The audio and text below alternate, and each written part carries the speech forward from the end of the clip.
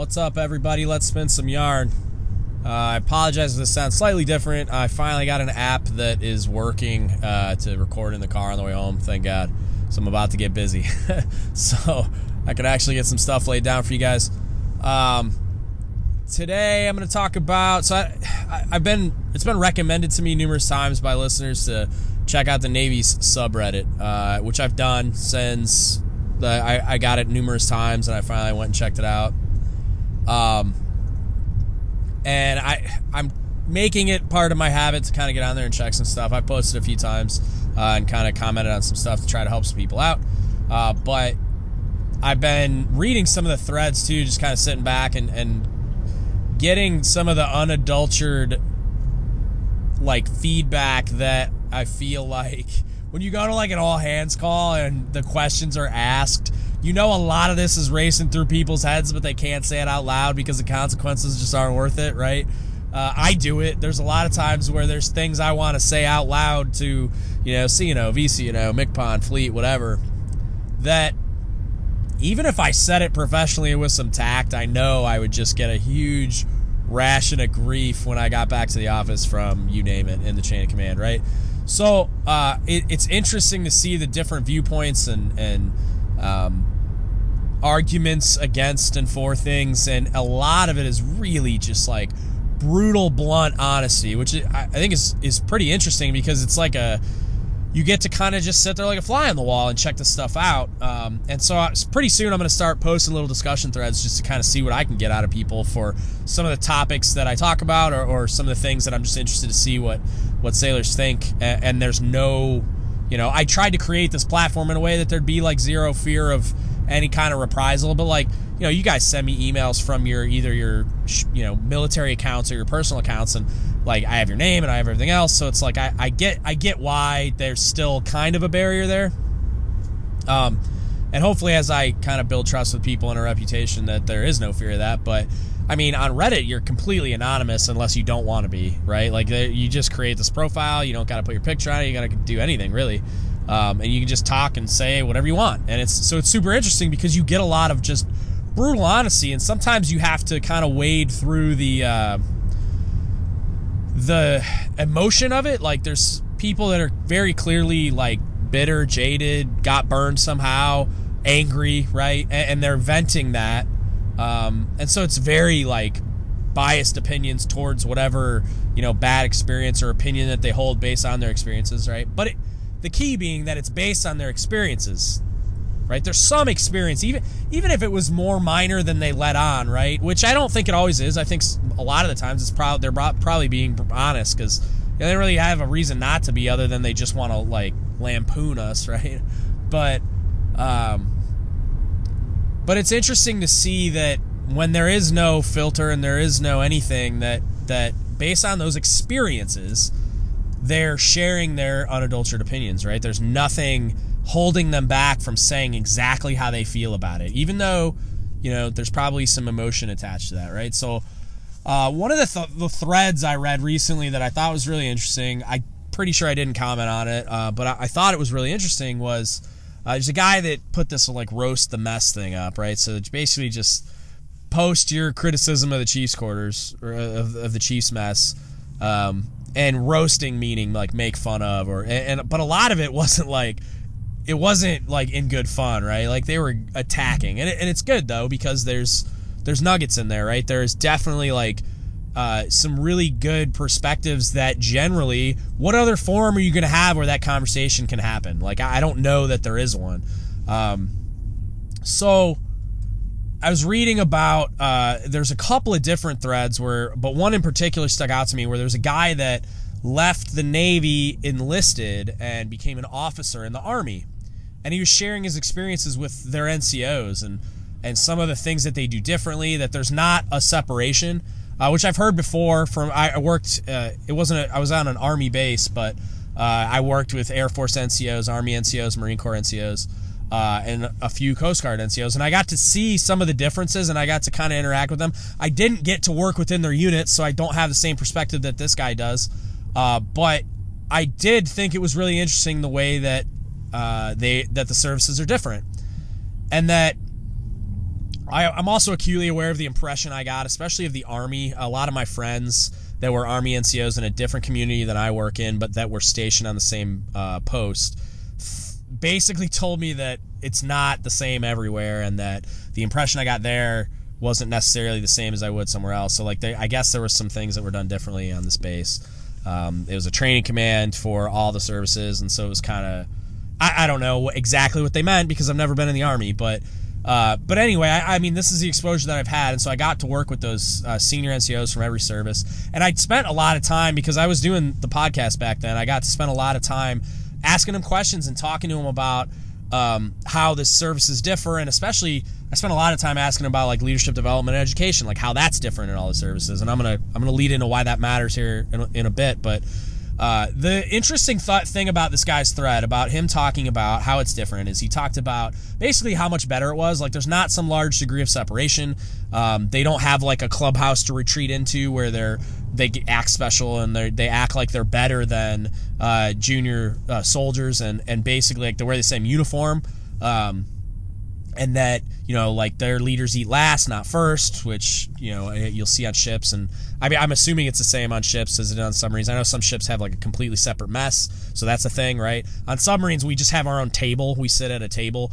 A lot of times it's like the chiefs eat first, and then when the chiefs are done eating, it's like we just let whoever sit at the table anyway. That's how it's operated on the submarines I've been on. And because I run the meal and service and everything else, it's like as soon as the seats are open and no chiefs are sitting in them, I just tell junior and enlisted guys to sit there, to not hold up the meal service. But it's neither here nor there. It's a little different on submarines, is my point. But we do have a chief's mess where we can go. It's also our berthing area. That they're the same. It's like a little lounge, and then it's our berthing area as well.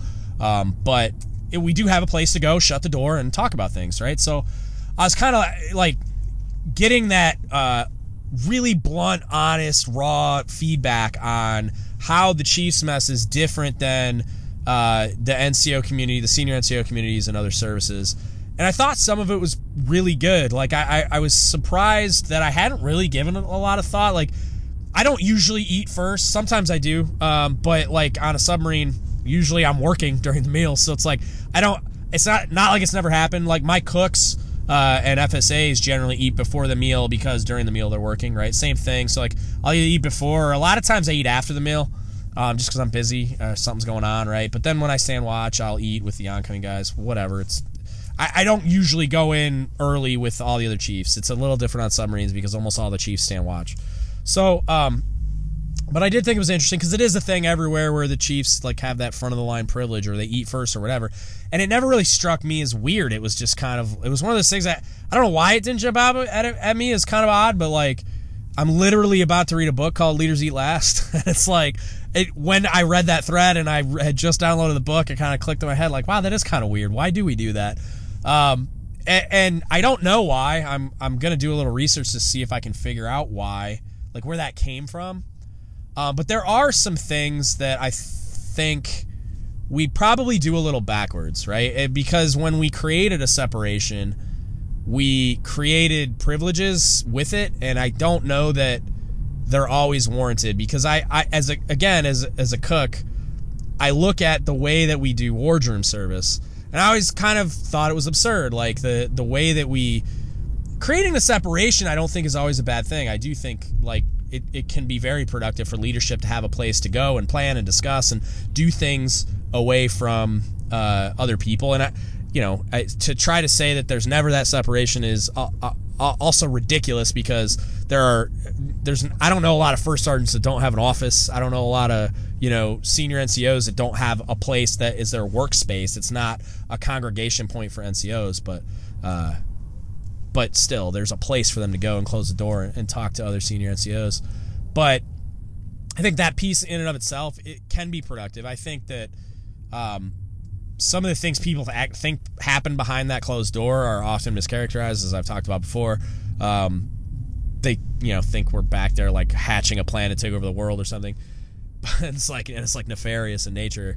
It's not, but I can't convince anyone of that until they step through the looking glass and they're in the chief's mess. But there's a lot of other things that they kind of just basically made the characterization of like Army NCOs as being like selfless and soldiers first, and there wasn't a separation. They were always accessible, and like I thought it was interesting in ways that how we differ, right? The different uniforms, there's a lot of things that separate the Chiefs from junior enlisted, and you get a lot of feedback from junior enlisted that it's like, oh, you've changed since you made Chief, or you forgot where you came from, or you don't act the same since you put on anchors and blah blah blah, right? Like, and you're right, like because something very obvious and large changed, but why? But then the counter argument being like, so if a first class is in a leadership position as an LPO, why would they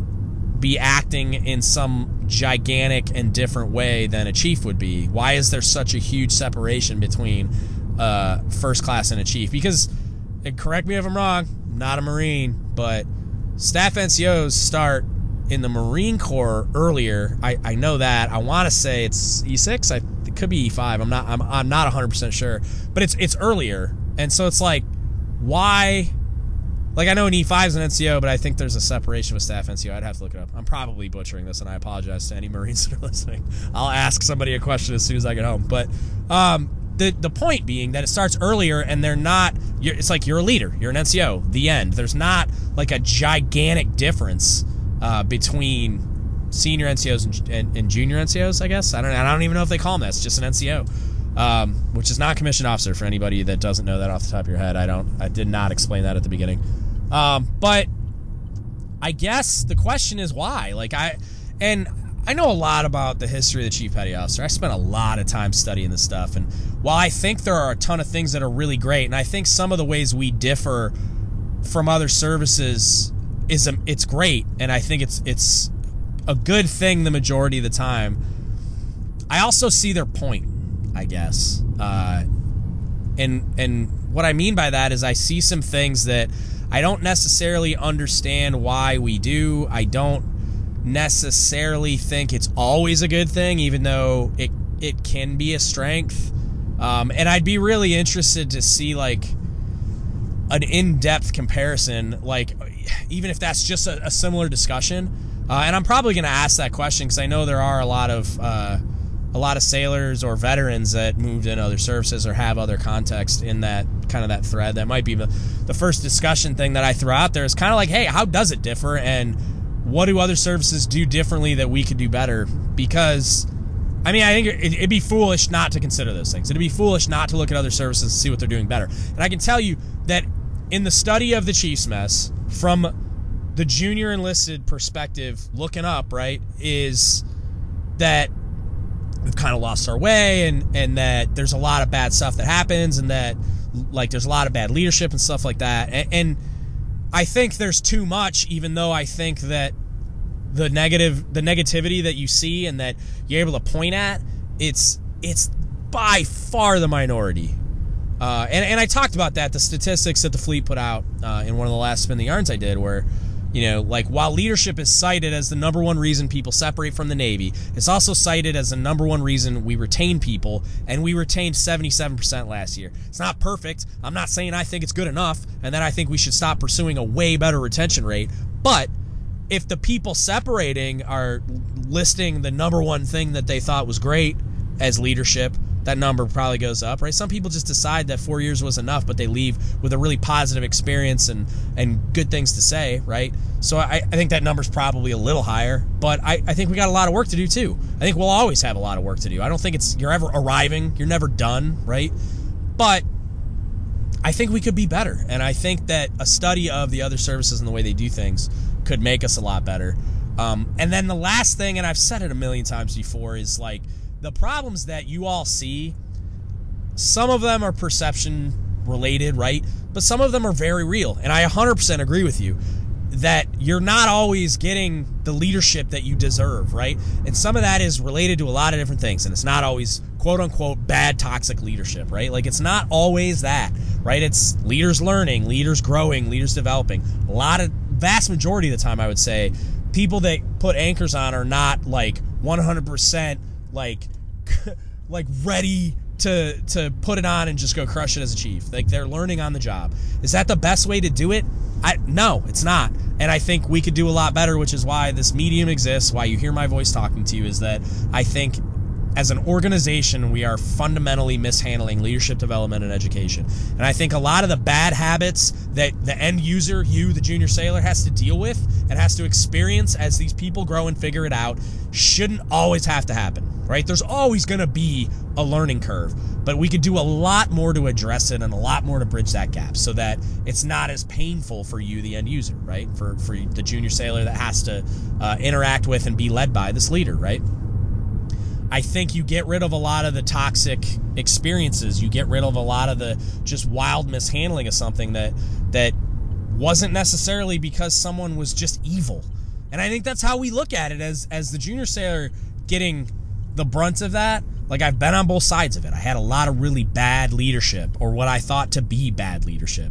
And I learned a lot of what not to do as a leader because of that, right? But then being on the other end of it, I guarantee you I could find at least half a dozen people that would say that I was a bad leader at one point in my career.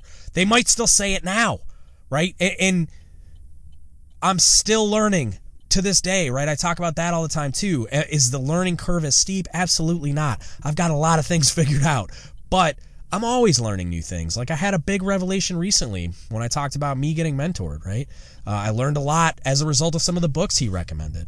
And it's super interesting, and I'm still digesting it. But the leadership development and education piece, if somebody is promoted through the ranks and their performance is validated by promotion and by awards and by all these other things, but they're never developed in the way that they should be, right? Because right now, outside of encountering the best command ever or happening upon a really strong mentor, how else does it happen?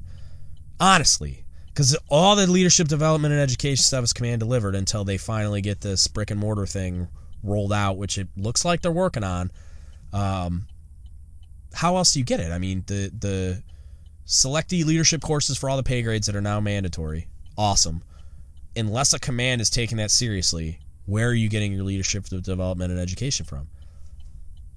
So, validated all the way up, and their behavior is validated, so why would they think they need to change it? Why would they think they need to study these things? Because obviously they're doing it right, because they got promoted, right? Obviously they're doing it right, because they just put another NAM on their shelf. So, you end up with people that are put in that position, and there's a rapid, paradigm shift when you step into the Chiefs mess, where we're trying to undo a lot of that validation in 6 weeks, which is why you see CPO 365 that turned into Sailor 360 and all these other things, and laying the keel, where we're trying to create a mechanism to fix that, completely devoid of brick and mortar formal leadership development education courses or NCO courses like some of the other services have, right? And again, I'm not saying those things are the answer to all our problems, but it's better than nothing, right? The courses that they have in other services, right? So what I'm saying is, until we fix that problem, it's a cultural problem, right? Where we have leaders that are put in leadership positions without any formal leadership development and education, without being formally trained for a job that we're asking them to do, and then we're formally evaluating them on. That we're holding them accountable for whether or not they're performing the right way. We qualify watches, right? We qualify and go to schools for collateral duties and for everything else. So we go to schools for our primary duties, for our ratings, and we go to follow-on schools for specialties and NECs, right? But there is zero formal leadership development and education after RTC and before the Senior Enlisted Academy. It doesn't exist. And again, I think they're finally starting to just crest that hill where they're like, oh man, we really need to fix this. I think the new MCPON recognizes it and is going to start pushing hard. I think there's already a lot of stuff in development on the fleet level and some of the other stuff that hopefully will gain traction. I mean, hope is not a plan, but I see it coming slowly. But in absence of that, when you look at the leadership that's in place now, right? You look at the culture that exists now, because it's part of our DNA. Like, we've been doing this for a long time. It's like you're pointing at these leaders and saying, what the F are you doing, right? Like that it's all jacked up and all this other stuff. But then put yourself in their shoes. if you stuck around and you continued on, would you walk through the doors of the Chiefs mess some some answer to all the problems? You're going to walk in the Chiefs mess some super chief? Because on the outside looking in, you're like, I could do that better. I mean, I challenge you to do it better. That's why I'm still here. I said that to myself. I'm like, when I'm in that position, I'm going to do it so much better. Did I? I mean, I hope so. I think so. I definitely didn't, do the things that I learned were negative from some of those leaders that I had, but I screwed some stuff up too. And I know I did. I had conversations with guys about how I know I did. I'm actually going to go seek a guy out pretty soon that I just realized was in my area, and he was one of the guys that I couldn't, quote unquote, fix, that I had trouble with. I've talked about him before, and I heard he's in the area, so I'm going to go sit down and talk to him and be like, hey, man, why was I not the leader that could get through to you? Like, what was I doing wrong? Was it me? Was it you? Was it a combination of both? Were we just not a good fit together? I'm confident a lot of it was me. I'm confident a lot of it had to do with his maturity and where he was in life also. But I suspect that I had figured out what motivated him, but I just couldn't bring myself to do what I needed to do to motivate him because I didn't think it was the right answer. And it doesn't matter what I think. It matters what he thinks. So I'm going to have that talk with him soon, but my point being that I thought it was really interesting that the perspective and how the other services differ, right? I think it's really interesting when you get junior enlisted to start talking bluntly about, and I mean, I'm telling you, this Reddit platform is a really cool tool to do that because there's no fear of reprisal because I don't know who these people are. I just know that they say, hey, this is my context and this is why you guys suck. And this is, may or may not offer a solution on what to do about it, but whatever. Like, at least I've got the honest feedback to work with, right? And having that conversation about like, hey, everybody keeps saying the Chiefs mess is broken, the Chiefs mess is toxic, the Chiefs mess is the problem, right? Why? Tell me why. And that's kind of the discussion point I want to have in relation to the senior NCO thing and the comparison between other services. But even if you can't find the solution in the other services, NCOs, culture or behavior or whatever, what's the solution? Like, tell me, how do you actually fix it? Because I get a lot of the feedback of you guys suck and these are all the things you're doing wrong. And if you have that opinion, what I'm saying is there is 100% a reason for it. And the vast majority of the time it gets discounted as someone sea-lawyering or someone just being disgruntled or they're just being junior enlisted. We did the same thing, right? But why did we do the same thing? Why did I get disgruntled? And it was because I had a leader that didn't get it. I had a leader that was not meeting my needs. I had a leader that was not giving me what I needed to do the job, to be successful personally and professionally, to develop and be educated and trained and qualified. I wasn't getting what I needed. They weren't doing what I thought they should do, which translated is I wasn't getting what I needed. I wasn't getting what I needed. So if I'm not getting what I needed and your job is to give me what I need, clearly we're doing something wrong. I don't know what it is, and I'm interested to find out. But there is, at bare minimum, a communication breakdown between our senior enlisted and our junior enlisted. And anybody that doesn't think that isn't paying attention.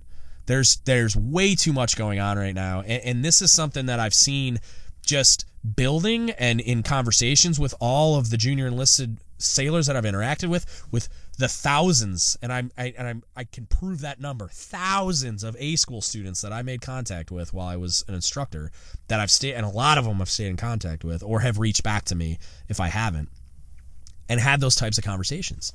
Like, why don't they get it? Like, why aren't they listening? Did I have this toxic experience, right? Because a chief is supposed to be a chief.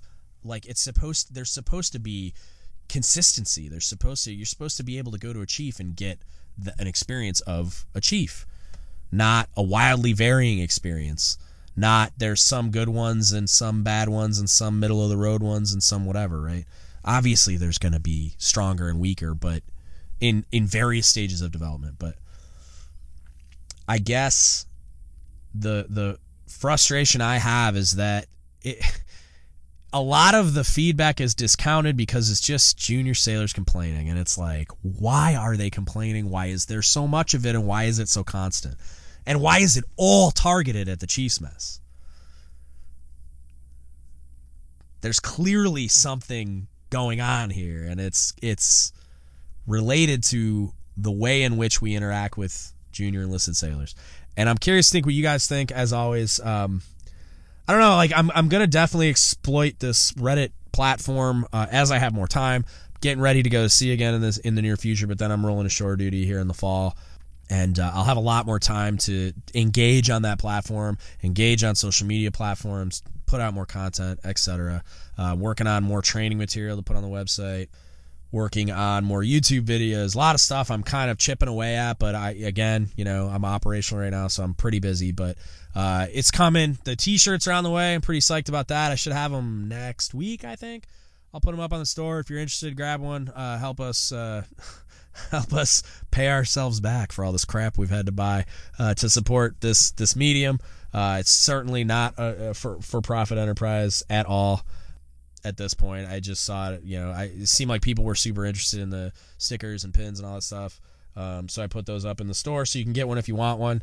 And then the t-shirts are coming too, just to support in any way that you can. It's definitely a couple $1,000 into this, and there's more stuff I want to do, but I need money to do it. So that's all that's for. And then, as always, if you need anything, hit us up. Don't Give Up the Ship Podcast at gmail.com. You can Facebook message us, Don't Give Up the Ship Podcast, or you can DM me on Instagram at DGuts Podcast. Interested to know kind of like what you guys think. That just underlying angst that I continue to see over and over again.